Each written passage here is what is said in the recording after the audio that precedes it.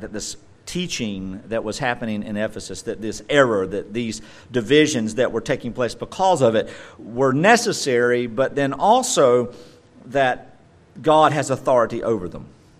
And they're easily reconciled. That's the beauty of the Christian walk. I want you to hear this morning. As I said last week, we often come with glad tidings and joyful commands, but we are not glad and we are not joyful. We put on airs. We put on the show. It's like in jazz school and music school, when we had concerts, when we practiced, we wore what we wanted. T-shirts, flip-flops, jeans, bandanas, ball caps. But when we performed, we had to look like penguins, We had to wear the tux. We had a certain color tie and a certain color cummerbund or a vest or whatever. And when we were singing, have you ever seen a quartet in overalls? Maybe, I don't know, maybe in the West Virginia. But, not in music school. You wear the regalia. And so we put on the show. Now, Grandmother Tippins used to get upset, and I'd be rolling out with my horn and have my tuxedo on, and she was so concerned that I was falling into darkness. And she'd stand at the door and she'd say, "Don't you forget about Elvis." Right. I was 3 when Elvis died. I don't remember him at all. Well, you know what happens when you're playing them juke joints. She thought that the theater was a juke joint because that's all she knew. She thought I was in some big band somewhere at a speakeasy. And the ATF were busting up crates or something. I don't know what she thought. But she never really could grasp the fact that when I put on that tuxedo, I wasn't juking. I was actually performing Bach or whatever it might be that the wind ensemble might be doing. But we do that. We put on the show. We put on the show in our vocabulary. We put on our show in our speech. And my voice is a little raspy this morning because, I don't know, I thought we washed the pollen away, but I guess not. But we put on the show in our grammar. My dialect changes depending on who I'm standing around. Have any of you noticed that? It's incredible. It's called an empathetic ear. It's what makes me good to hear certain pitches and tones in music. Helps you play in tune and sing in tune, but it also makes you seem a little odd when you're hanging around all the really country folks. And nobody else can understand you, but you can understand them and they can understand you. It's almost like speaking different languages in the same tongue. But we do it subconsciously. We do it indirectly. We are following a pattern set before us from birth that someone, without even speaking words, has established for us. And we follow it and we just go with it. And then we take that pattern and we walk and we live and we act. I like to give the riddle that I'm the oldest of 5 sons. My mom and dad have 3 boys, and I'm an only child. Now, you can figure that out if you want. All 3 true statements. But my father's other sons and I, we stand alike. We cross our hands alike. We mash our teeth alike. And when we're upset, we get on our toes alike. No one sat us down and said, "All right, son, now, when you become a man, do this, and do this." We just do it because it's imposed upon us through the observation of our lives.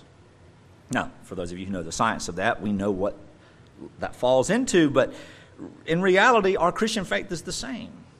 Our understanding of Scripture is the same. And so there is a necessity for the shepherds of the flock to remind the church of these things, just like the apostles reminded the elders of the first church so that they could also remind the church.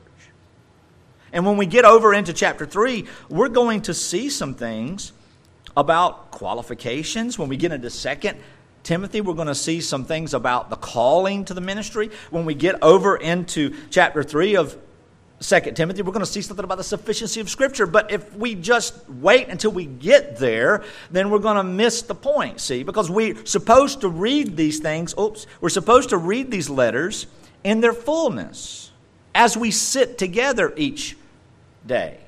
They're supposed to be absorbed in their completeness, not a verse. We're not supposed to come and get verse 12 today.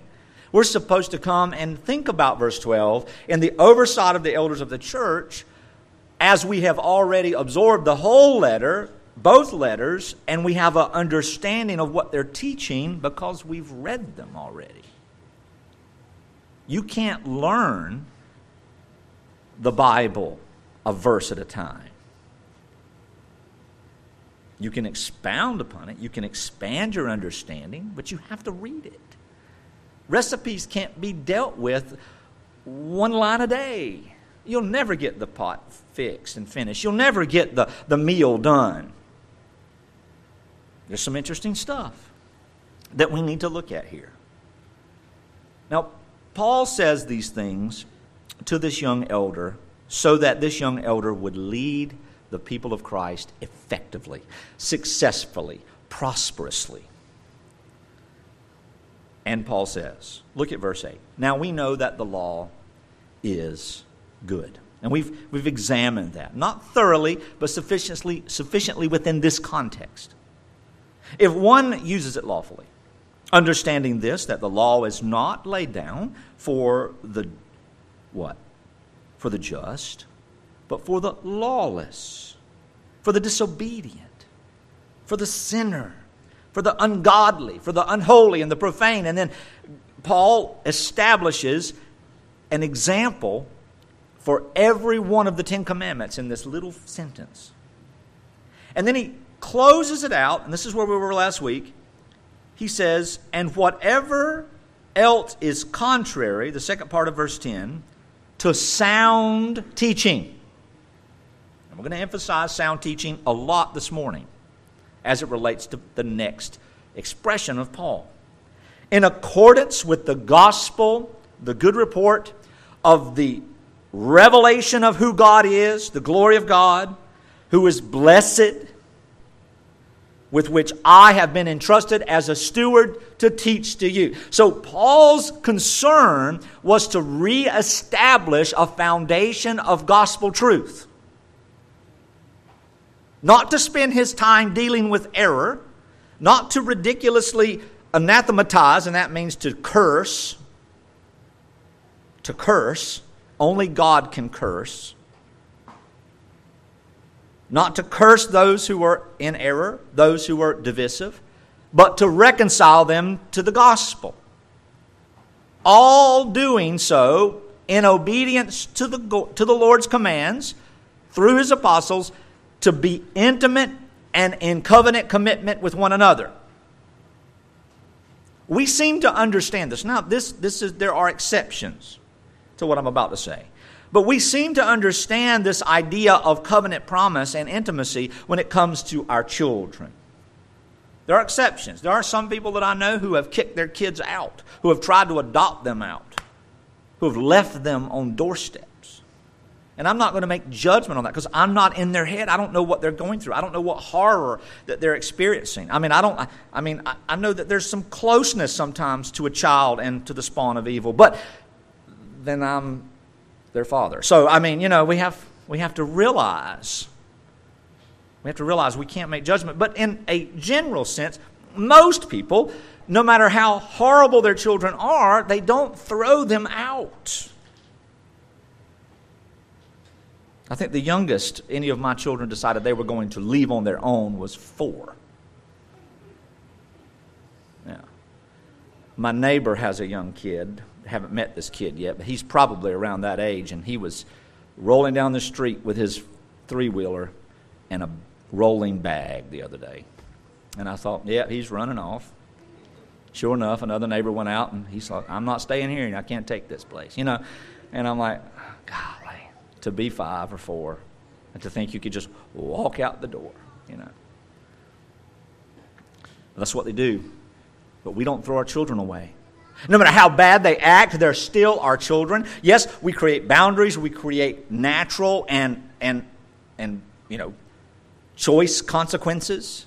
We deal with discipline, which means correction. The point of discipline is to correct the behavior or the attitude or the mindset. It's not to punish. It's not punishment. Discipline and punishment are completely different things. They don't sit in the same category. Now, someone would argue that, but I think I could argue better. Let's try it. I'm willing to have a nice discussion. Correction. We want to teach. So the idea of correction in discipline is to teach what is right, to disavow or dissuade what is wrong, to change the behavior from this to this, just like you would a dog. I've always been told if you can train a dog, you can train a child. It's true. People spend more time on their pets and their birds than they do their children. And no wonder they don't listen, because the dog is more beloved than the son. And that's a joke. Don't take offense. Because we know we love our animals. They're going to be with us when the children run off with their bags. To that end, though, we don't disown our children.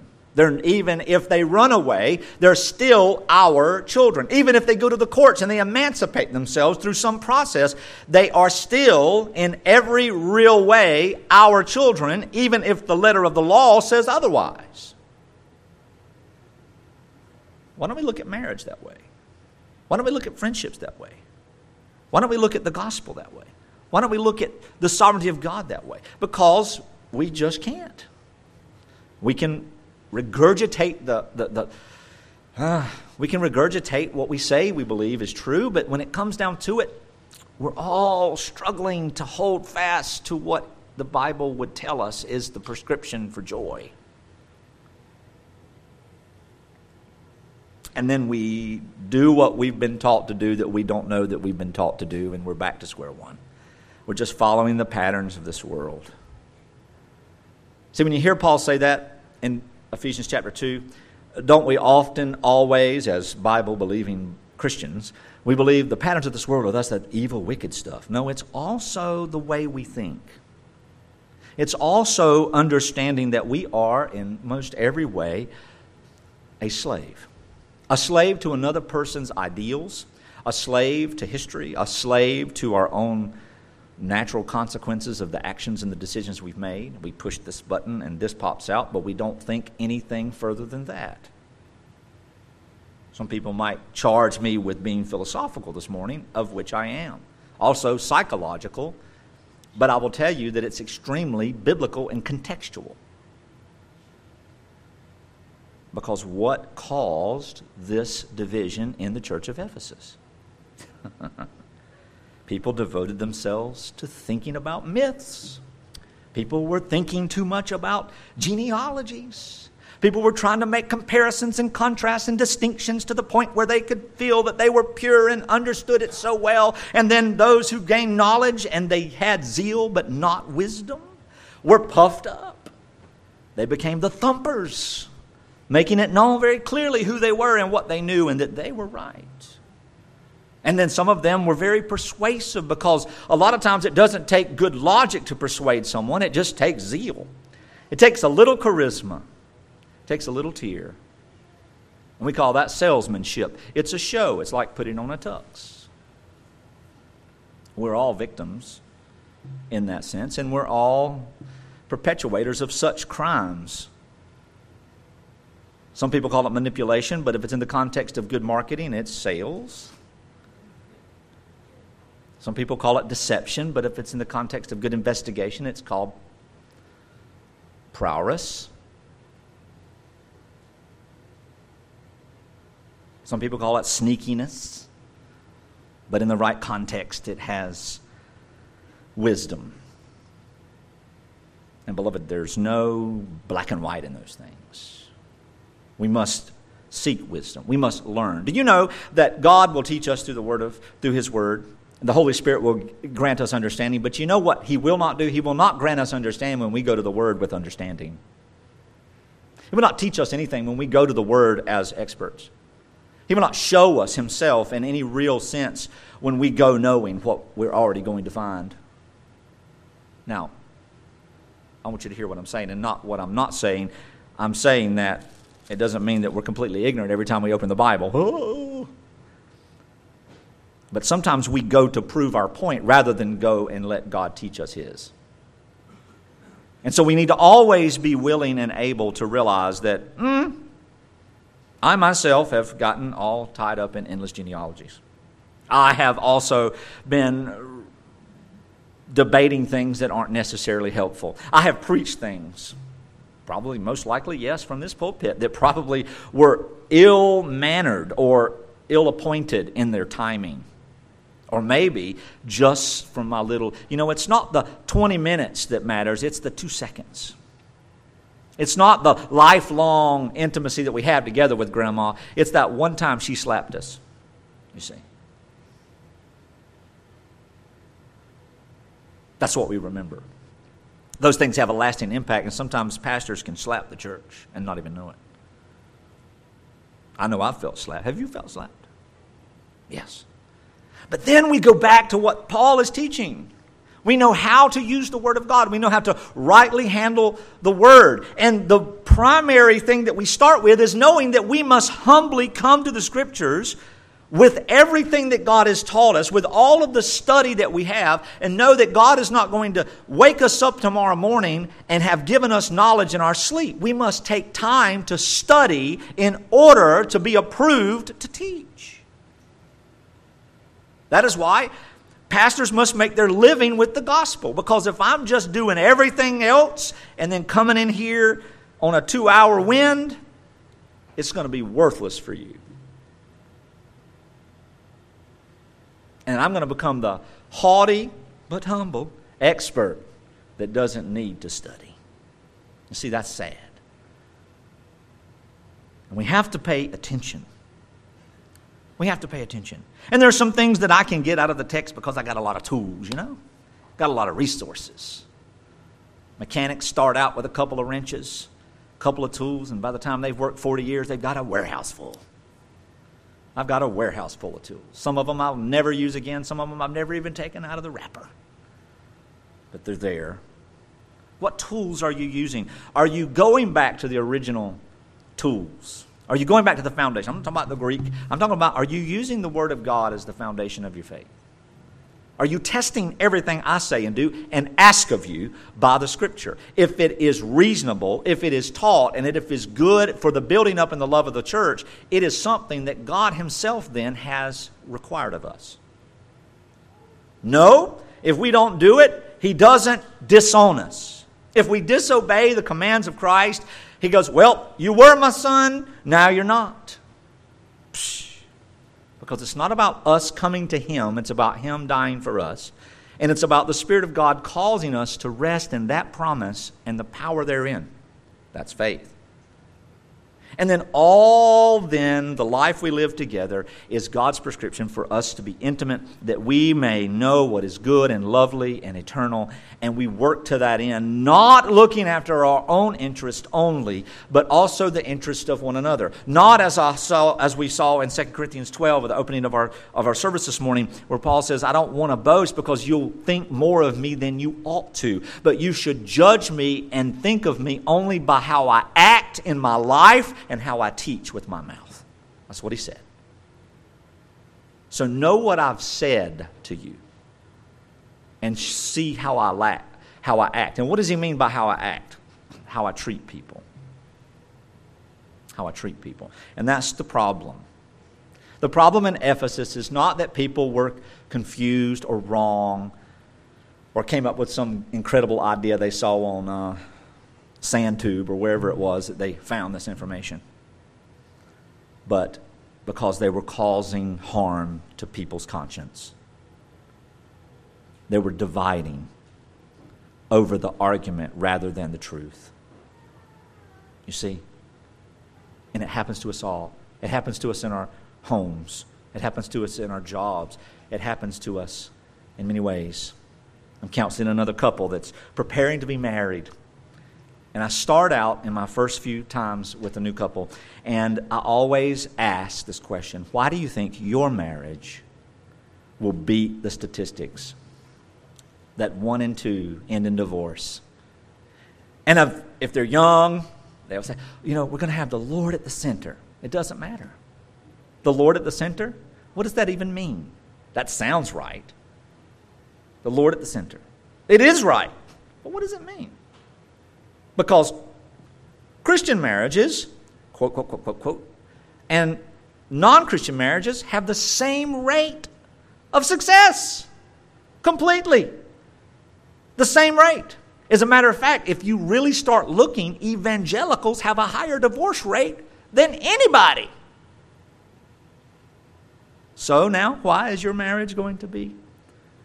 You know what I've found? Is that even people who would deny the gospel, when they learn about covenant intimacy and they learn to forgive one another. See, you don't have to be a Christian to understand forgiveness. But you are not a child of God until you understand His. Or let me put that back. Because you are a child of God, you will understand His. I don't want to make it a condition. But it is. Even unbelievers, when they understand forgiveness and forbearing and thinking of the other more than they think of themselves, it becomes successful. And what's the success? That it stays together. Not that it's always happy. And that's with any relationship.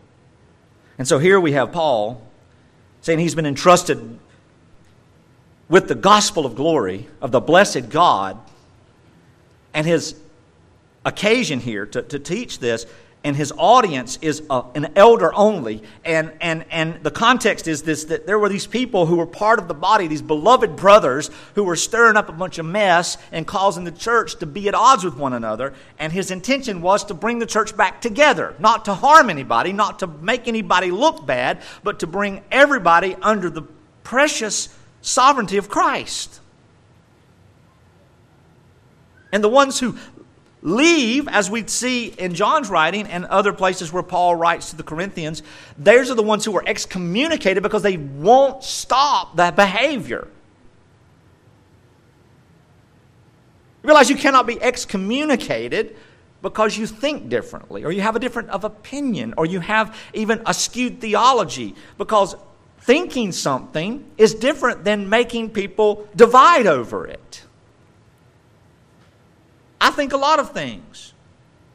My philosophy and my poetry database, self-poetry, is a ghastly mix. Not ghastly, but ghastly mix. Might be ghastly as well, if it leaked out.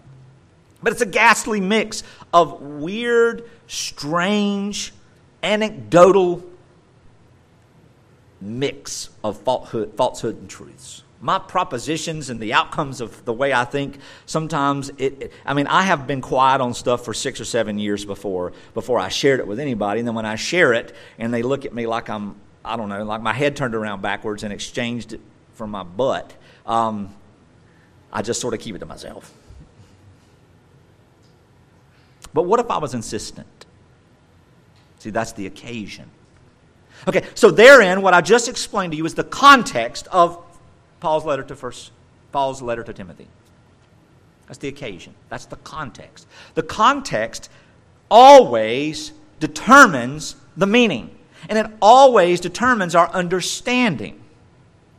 The letters of the New Testament are not for us to get exhaustive understanding on a topic. Matter of fact, there is no way possible that any human being alive can have exhaustive knowledge of any biblical thing when God Himself is eternal. However, we can exhaust our understanding, and we can expressly deal with everything that we know and continue to learn.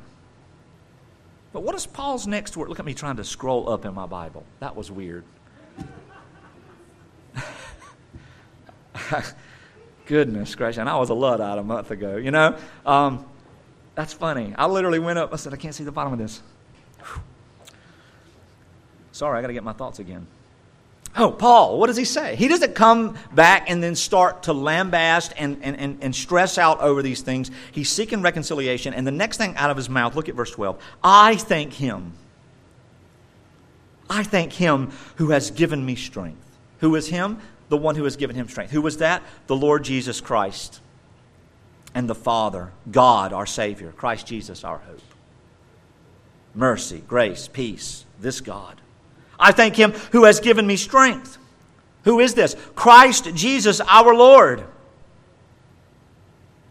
Well, what are you thinking? What was this strength? Because He judged me faithful. He appointed me to His service. Let's stop there. So this is Paul's response. This is Paul's response. This is Paul's personal expression of what's going on in Ephesus. What does he say? Now, listen, we've got Galatians, Paul's first letter. We know what Paul says there, but he's pleading with a loved people, a beloved, born-again people who he said has been bewitched because they have taken circumcision. Those people were not accursed. There's nothing you can do to your body that will separate you eternally from Christ. Because if you are His, and you might think, well, he's talking about circumcision. And that's the only context of Galatians. But what it does is it points to a bigger thing. So where are we in the 80s? In the 1980s. I remember growing up, and the only people that had tattoos were what? Mass murderers. That's what we were taught indirectly, right? Oh, you don't want a tattoo? You don't want to identify with that? Well, in the Bible, do not mark your bodies. Don't mark your body, son.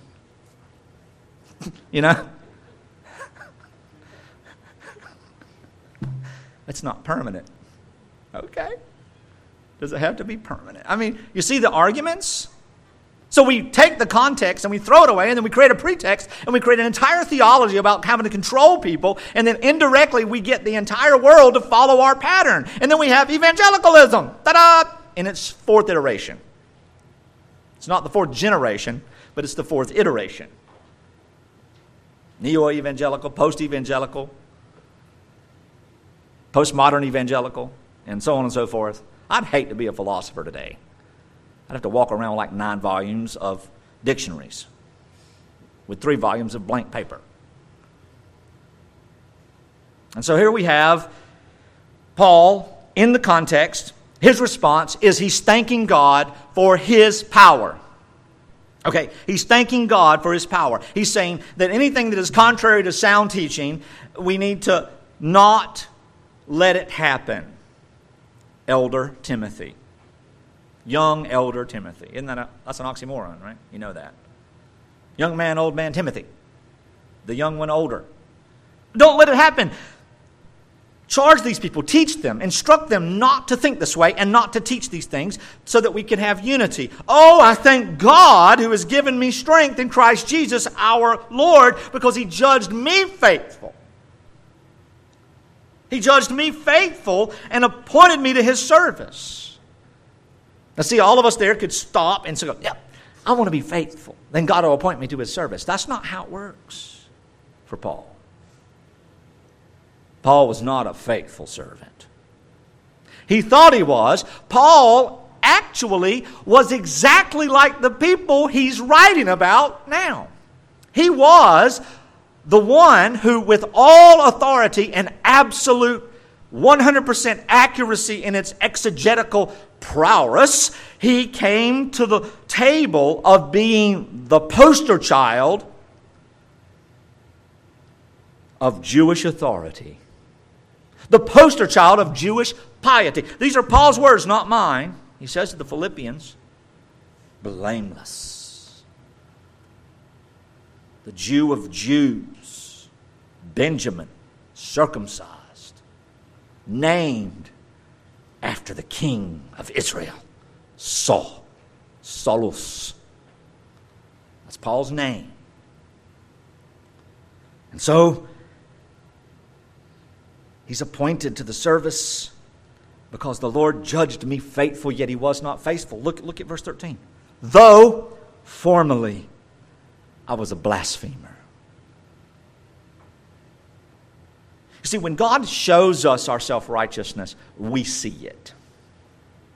How do we see it? Does God say, Tippins, look at your self-righteousness. Look at this and look at that and look at all these things you're thinking. No, because He'd be constantly saying, look. He'd be constantly like walking a child when you're learning to walk. Now watch out for snakes. Now watch out for glass. And we're in the crib. Always mind your manners. Good boy, you took a step. Yay. Don't want to wear out, sit down. You don't want a hamstring pull, sit down. I mean, there's this constant overbearing worry about what's next and what could happen and what could possibly go wrong. This isn't how God establishes His revelation to His people, nor is it how He teaches His people. He teaches us Himself. And He taught Paul not about all the wrong things he did, just like Jesus in John chapter 4 when He's talking with the woman of Sychar, and He explains to her the gospel over and over again, in which she is well versed. You know, she knew it.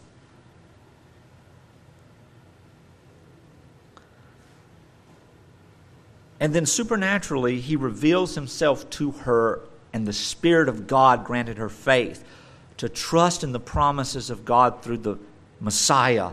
And she goes back and says an amazing phrase when she runs back after formerly avoiding the people of town because of her wickedness and her fleshliness and her sinfulness, because she didn't want to be ridiculed.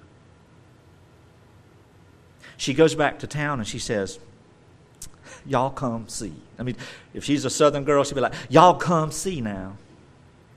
I've met a man that told me every bad thing I've ever done. I think he's the Christ. Y'all come see. But Jesus didn't tell her that, did He? Jesus showed her grace. Jesus showed her what salvation was truly. Him. And all of a sudden it was like, all the things she'd been trying to do, all the things she'd been arguing for, not all of them, but the ones that were fresh in her mind. We're not supposed to dig out all the old things. God, by His mercy, has caused me to forget so much. Where I used to forget nothing, now I forget everything, and it's beautiful. And I'm saying that sincerely. That was my biggest stress after a very difficult time emotionally and mentally. So I can't think anymore. I can't remember. And now I'm like, I don't need to. What I need is right before me. And now is what's most important.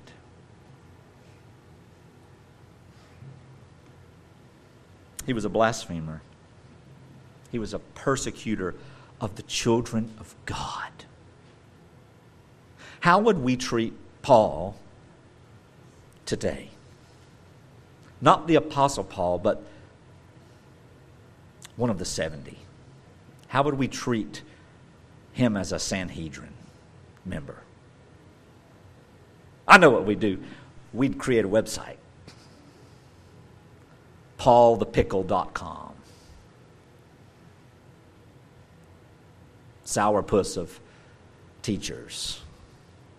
Wicked slayer of the innocent children of God. The reprobate of reprobates. And that's what we do, right? And then some people would like, no, Paul's an expert. He's got a PhD from Claxton Seminary. That's about what it's worth, right? He's done all this. He's written 700 books. I feel bad for him.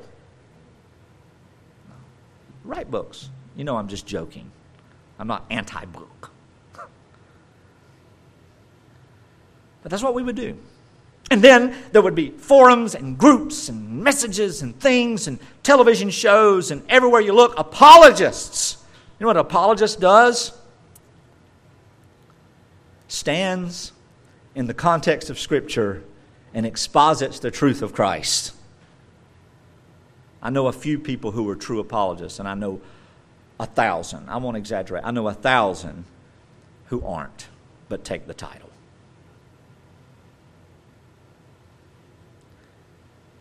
Paul would be despised and he would be hated. But you know what wouldn't happen for Paul in today's Christianity? He would never be evangelized. He'd be avoided. Oh, the same thing would happen to him as the apostle too. Paul was a blasphemer. He was a persecutor. Paul went door to door with swords, with a little tiny little army, town to town, looking for the apostles, looking for the 11 plus Matthias. and had no idea he would be number 13.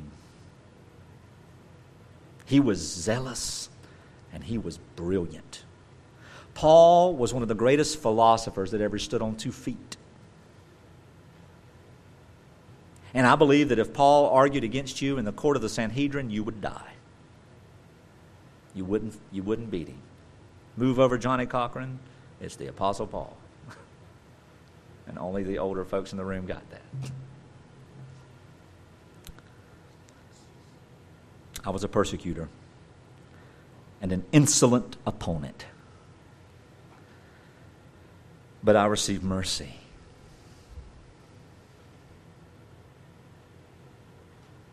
I received mercy. And this is where we're going to focus the next 15 minutes. I received mercy. And I don't like what Paul writes here, but I know the context in which he writes it. But for us, we like to pull this line out and make an entire theology behind it. But this is not Paul's intention. Listen to it. But I received mercy because I had acted ignorantly in unbelief. His emphasis is not on his ignorance and unbelief. His emphasis is on the very next phrase. And the grace of our Lord overflowed for me with the faith and the love that are in Christ Jesus. Now, I could keep talking. And if we're thinking, well, what is this grace? What is this mercy? What is this faith and love of Christ? The saying is trustworthy, verse 15, and deserving of full embrace, full acceptance, full adoption, full confidence that Christ Jesus came into the world to save sinners. Point number 1 of the grace of God. Point number 2, in Paul's experience and knowledge of whom I am the foremost. So I can make confident assertions about the hypothetical reality of how Paul would be treated here because of the expression of what Paul is revealed to be before Christ snatched him out of darkness and blinded his physical eyes by giving him spiritual sight. And he no longer looked at where he'd been or what he did, but as he grew over these 30, 40 years in ministry, over the first decade before he ever preached ever went on a missionary journey, in isolation, learning, relearning that which he was an expert in, he never looked back and tethered anything of his old life to Christ. But Christ came in like a divine weed eater and just chopped the top off. And Paul was snatched up and the roots of all of those dead works were left to decay in the ground. You see. Paul is the foremost sinner. It's not hyperbole or over expressive humility. It's a reality for Paul. He killed the very elect of God by his own command, had them torn from one another, had children sold into slavery, because he hated the way of Christ. But he loved God the Father with all of his heart, mind, soul, and strength. But what does Jesus say? Paul never loved God at all because he never loved the ones that belonged to him.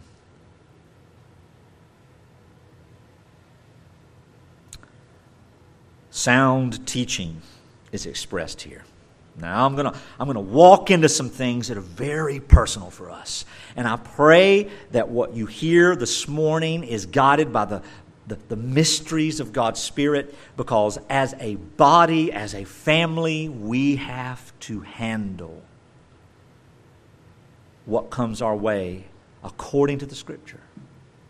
And I've already talked about these things, but this morning I want to express a clear contextual reality about what we need to be focused on most of all. Paul says that he was entrusted with sound doctrine, and that the elders of the church, Timothy, you are to call people and to charge them to cease acting or speaking or teaching in any way that is contrary to sound doctrine. And beloved, all of us in this room have experienced that, haven't we?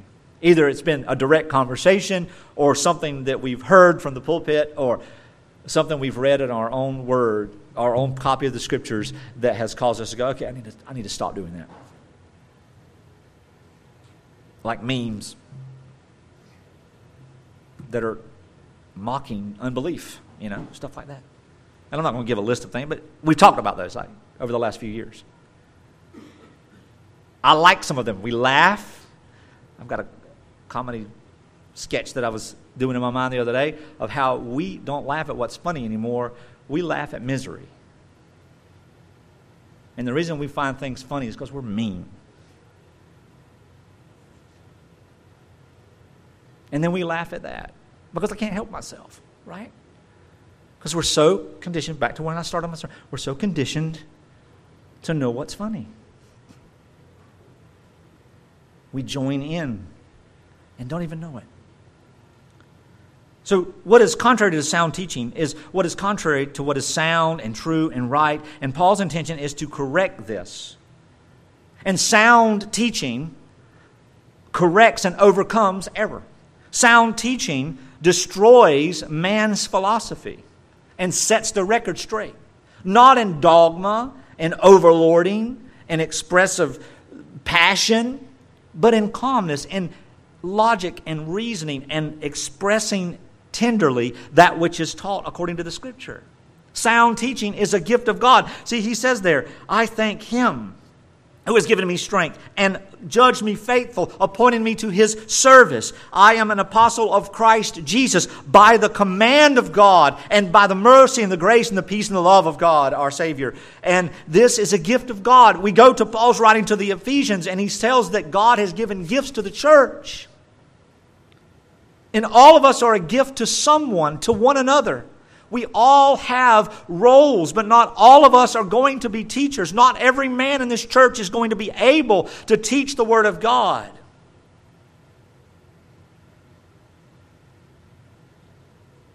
But I have to.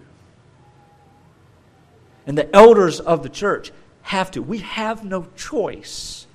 Beloved, I have tried to leave the ministry for 23 years, and I've only been active in the ministry for 22 years.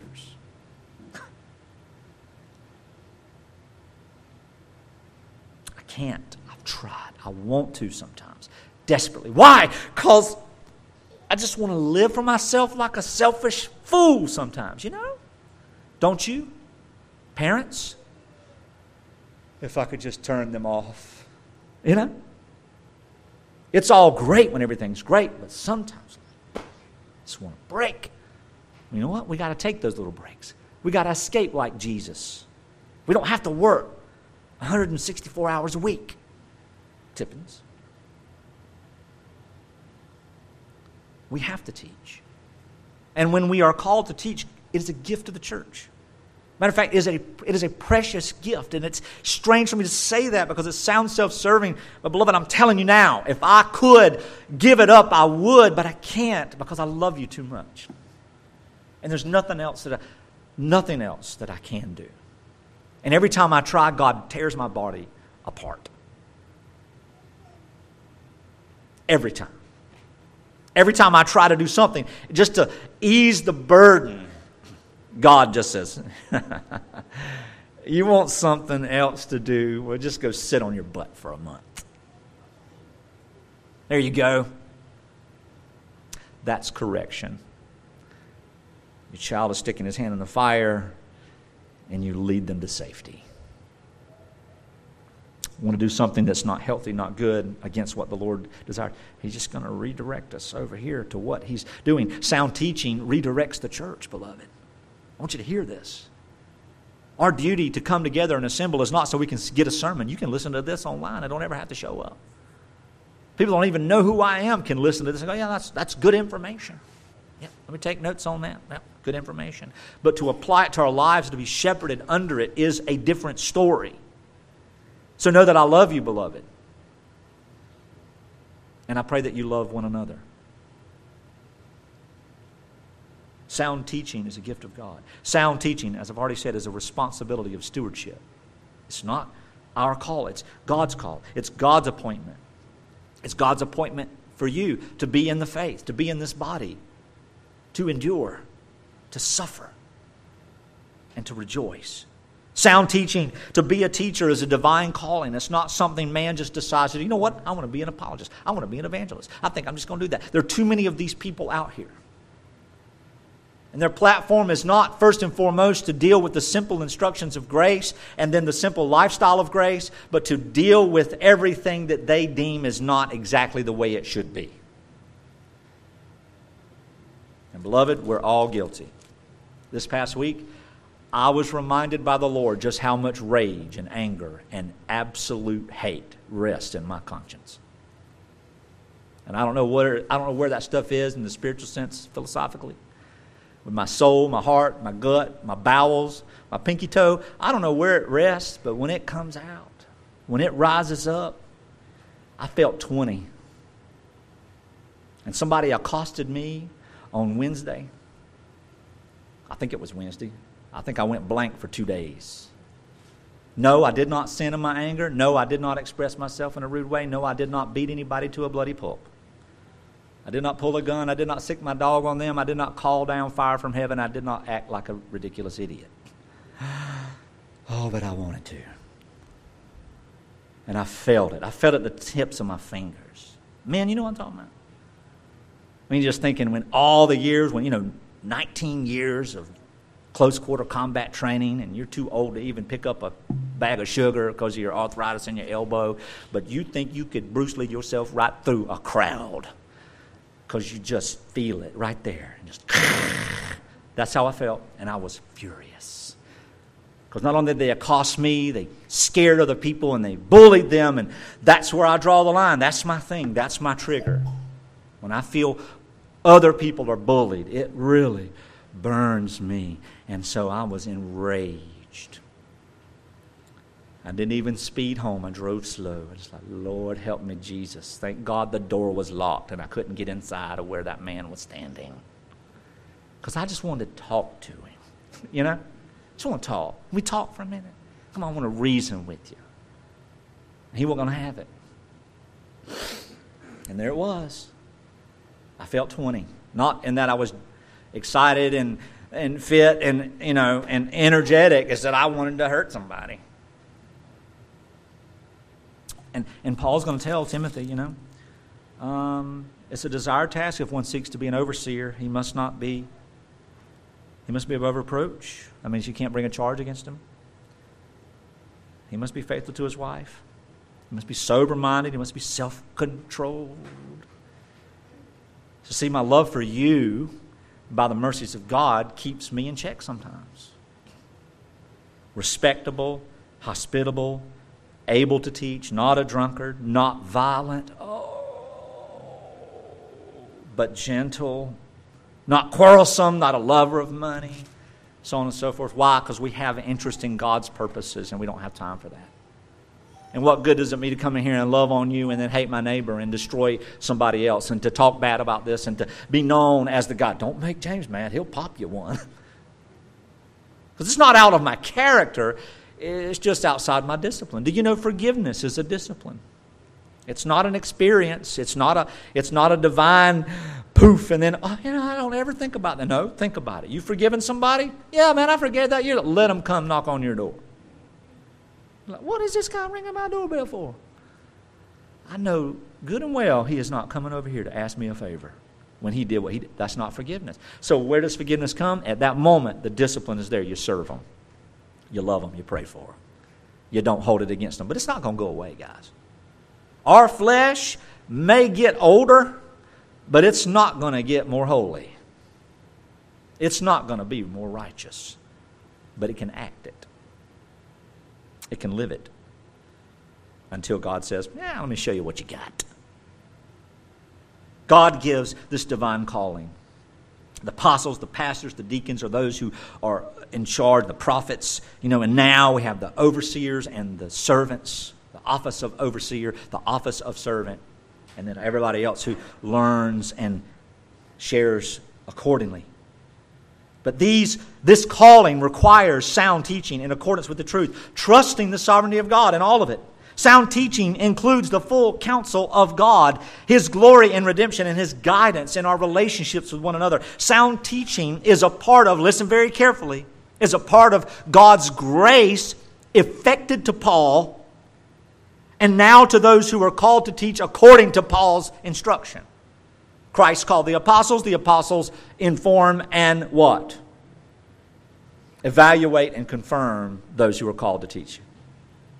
And then the church, reading like Bereans, testing that, go, okay, this man not only has the gift, but does have the call, and all of these things are in place, we affirm.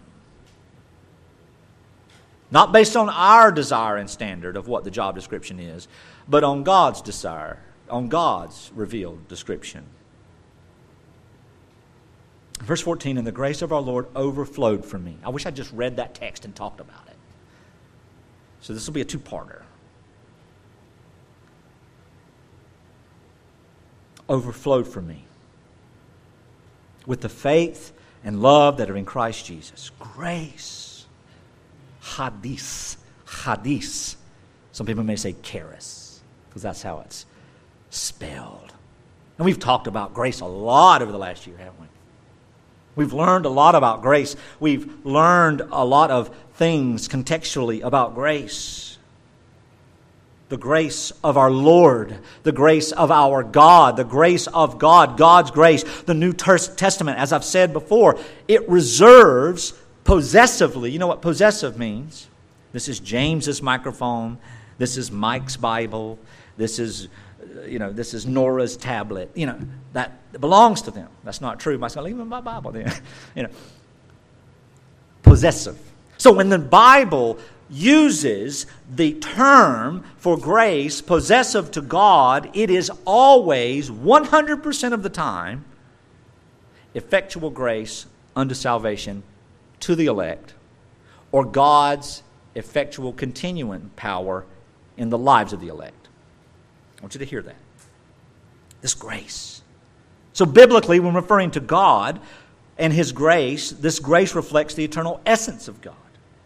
It reflects the essence of God in salvation. This is just repeat. I've said this stuff before. And is not common to all humanity. But like I said a couple of years ago, actually a little over a year ago, that sometimes we use systemized ways and terms to express ourselves and how we understand or categorize certain things concerning theology. And for the most part, they're benign. They really are. It doesn't matter. But we've had some stingers, haven't we, through the years? Like, let's see. My brain just went dead again. And I didn't try to scroll up. We've had some stingers. There we are. Sanctification. Yeah? What's the word mean? It can mean a lot of things. Progressive sanctification. Oh, does that mean we're getting better? So what does the Bible say? The Bible has a manifold usage of the term. It talks about it in two specific ways. One specifically, it talks about how we are to set apart our lives and our mouths and our hands and our eyes for the sake of God's name to the Thessalonians. Put away things that are not according to sound doctrine. You see, that's set yourself apart. But ultimately, in the spiritual sense, we see what Paul says. We are sanctified in Christ. It is a finished work. It is something that God has done. Brother Trey, a couple of years ago, preached out of that. And he says, that God takes us out of darkness and puts us in Christ. This is God separating us, giving us to the Son. This is an eternal thing that God has decreed to do. And it is something that God does in time in the context of His relationship with His people when He grants us faith to trust in what He's done for us. And so we are sanctified. We are set apart. We are holy only in Jesus Christ. But there's several of those. Grace is another one. Grace is a term that is, as we talked about last week, like love and joy and glory. Grace is another one of those terms that Paul uses very explicitly and myopically. And in 19th, 20th century, the Presbyterians got into a spat, and they came up with this debate that divided them into 3 denominations. And it was on the issue of what we would call grace in a common way. Common grace, or universal grace, or providence, long-suffering, patience, etc. And it wasn't that God isn't providential to all humanity, or long-suffering, or patient, or sometimes exhibiting some type of kindness, and that He doesn't starve the reprobate, right? As a matter of fact, I would say that sometimes God starves His people and then fattens up the reprobate. But we don't know because we don't know who they are. But Solomon would bemoan that issue, right? Why do the unjust just sit around and get richer and fuller and fabulous? And I've got it all and I still can't find what they've got. What's going on? So what does he do? But this argument has become so entangled with historical division that we need to recognize that God overflowing His grace has to do with Him saving His people and sustaining His people. So while sometimes terms can be manifold in their usage, both in the New and Old Testament, when it comes to God possessively having grace, it is explicitly used in a way that the term grace and God's grace is not common at all. It's not universal in any way. And though I may mean something different, I'm confusing something that the Bible will explicitly teach against. So what do we call that? What do we call? How about what the Bible calls it? Kindness. See? And this is a philosophical argument, but it has a contextual answer. And the contextual answer is that history has played with the ideas of God and the gospel, but the Bible alone is the final authority on what should be taught concerning these things. History can walk alongside us and we can learn and glean, but sometimes, beloved, there are many words which are not appropriate in my vernacular that were appropriate for those of you who ever read Luther in his day. You don't want your pastor talking like Martin Luther. If you've never experienced that, just go look it up. I know you're going to do it anyway. You'll be aghast. A man of God talking like that? Well, that's debatable. The point is, he was in the position of preaching the gospel or the word or seminary, and he had a very foul mouth. But we don't do that today. Or just like through the history where certain terms would be derogatory, would be racist. Certain expressions that may be commonplace when I graduated high school amongst all people, but now we've learned, hey, that's not what we mean anymore. This word carries a greater weight. We're not going to use it anymore. So the same thing is true for the things that we learn historically in our theology. Christ did not die to save all men. We are saved by grace. Christ's death was not a hypothetical event, but a promised and prophesied productive catalyst to bring salvation for all for whom it was intended.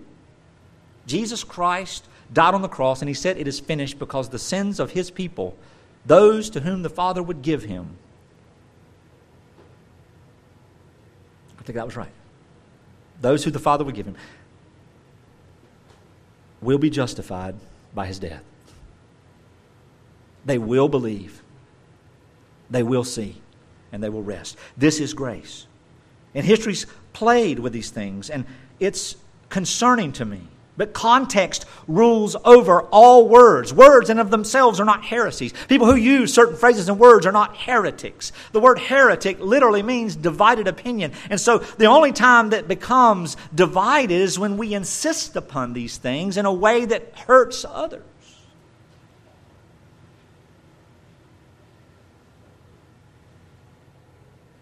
But context rules over grammar. Context rules over ideas. Context rules over politics and nationalism and worldviews. And the intention of the text is clear. And the Bible is clear. The grace and the mercy of God, the love of God for His people is expressed in the context of false teaching in such a way that it overflows to Paul. See, we believe, here's a historical tidbit, We believe that grace is the power of God unto salvation, that grace is an expression of God doing something effectually. It's not a substance. It's not a thing. God doesn't have a pocket full of grace. Like an old uncle hand you a piece of peppermint from 1930.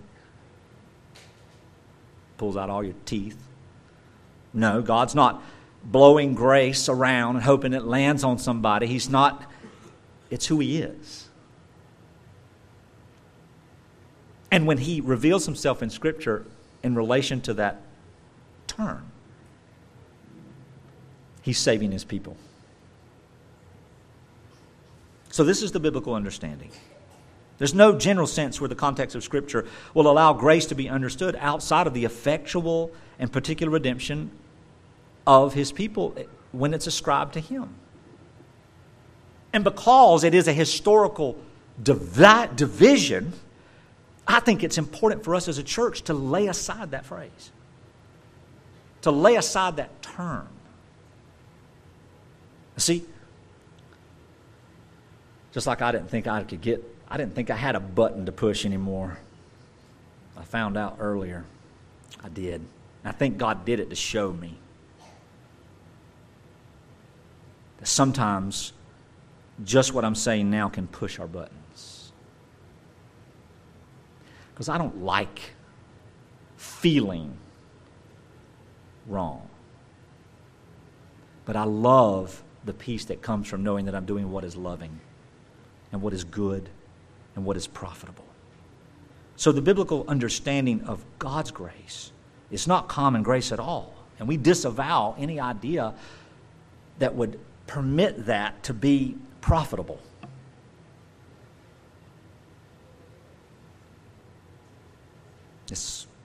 I could tell you the history of the debate, which I've just recently learned over the last few months. But we know that historically the Church of Rome, what? The Church of Rome departed from the grace of God. And out of that grace alone, what happened? Out of that came the Protestant protesting, the protest, the Reformation. We're fighting against it. We're standing. I say fighting, it means something different now. We're standing on the solidarity of Scripture. Who did it? The clergy.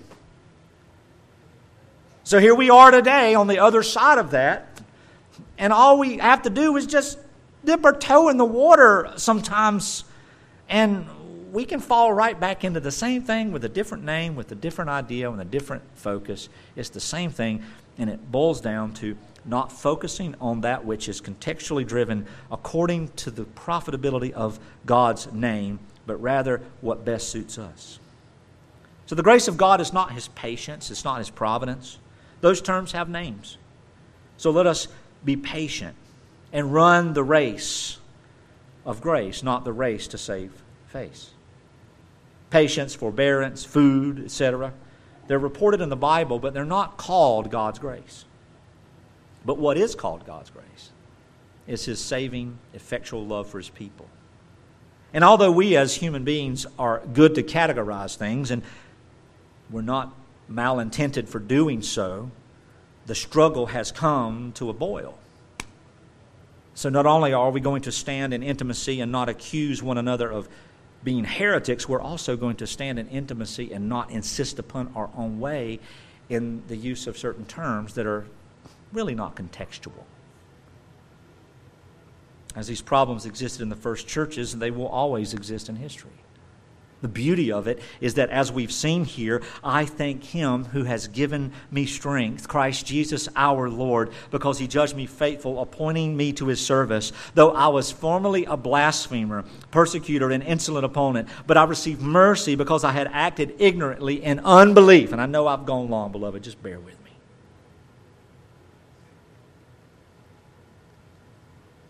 Paul thought he was doing what was right. And the only thing that could change it was the grace of God to show him the truth.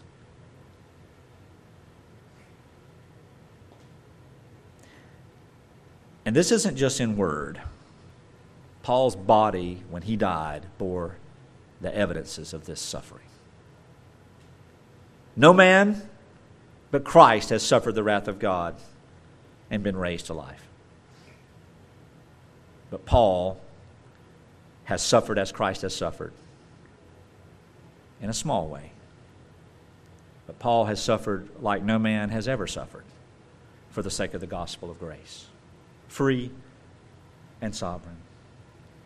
So if the saying is trustworthy and deserving of full acceptance that Christ Jesus came into the world to save sinners, beloved, then we should embrace that in a way that gives us joy. And as we take this table this morning, as we taste these things and with our mouths and remember that the outcome of the Lord's table in the first century was that the church had to get together every week, and because of the suffering, some of them did not even have food to eat or a place to stay. So they would bring food and prepare food, and everyone would eat their fill. And at the end of the meal, children, adults, young and old, rich and poor, the elders would take a few scraps and would say, let's remember the death of Jesus and what it did. Let's remember God's grace, sovereign and free. Let's remember the blood of Christ that saved us from our sins. Jesus died. By grace you have been saved, through faith, which is not of your own doing, but is the gift of God. So as we prepare our hearts for this small remembrance, let us remember that it is God's grace that set us together. It is God's grace that set us apart. It is God's grace that has saved us, and this is the gospel. And we'll finish this expression next week as we move into understanding this charge that Paul's getting to. But as we take this table today, let us not think of ourselves, but let us think of each other. And remember that Christ did not just die for me, but He died for us. Let's be united. We thank you, Father, for your love, for your mercy, for your grace. And Father, we've labored long in this introduction to this text, and Lord, I confess that sometimes I feel as though I'm taking too long, but Lord, I pray that you would give me the timing and the peace to know what is good for us, and as we continue to learn the heartbeat of what Paul is writing here by your Spirit, that we will adopt it and apply it to our own lives. Father, we love one another because you have loved us. We love you because you have loved us. So help us. Help us to be a loving people. Help us to be a people that are not overly concerned with our own ideas, our own well-being, but are equally concerned with one another. And I thank you for growing us, Father. I am always fearful of not being able to grow and to learn. And so, Lord, I just thank you for your loving correction, your discipline, your affection for us. And as we take this table to remember who you are and what you've done for your people, let us remember that we are your people. And we thank you for this amazing truth in Jesus Christ. Amen.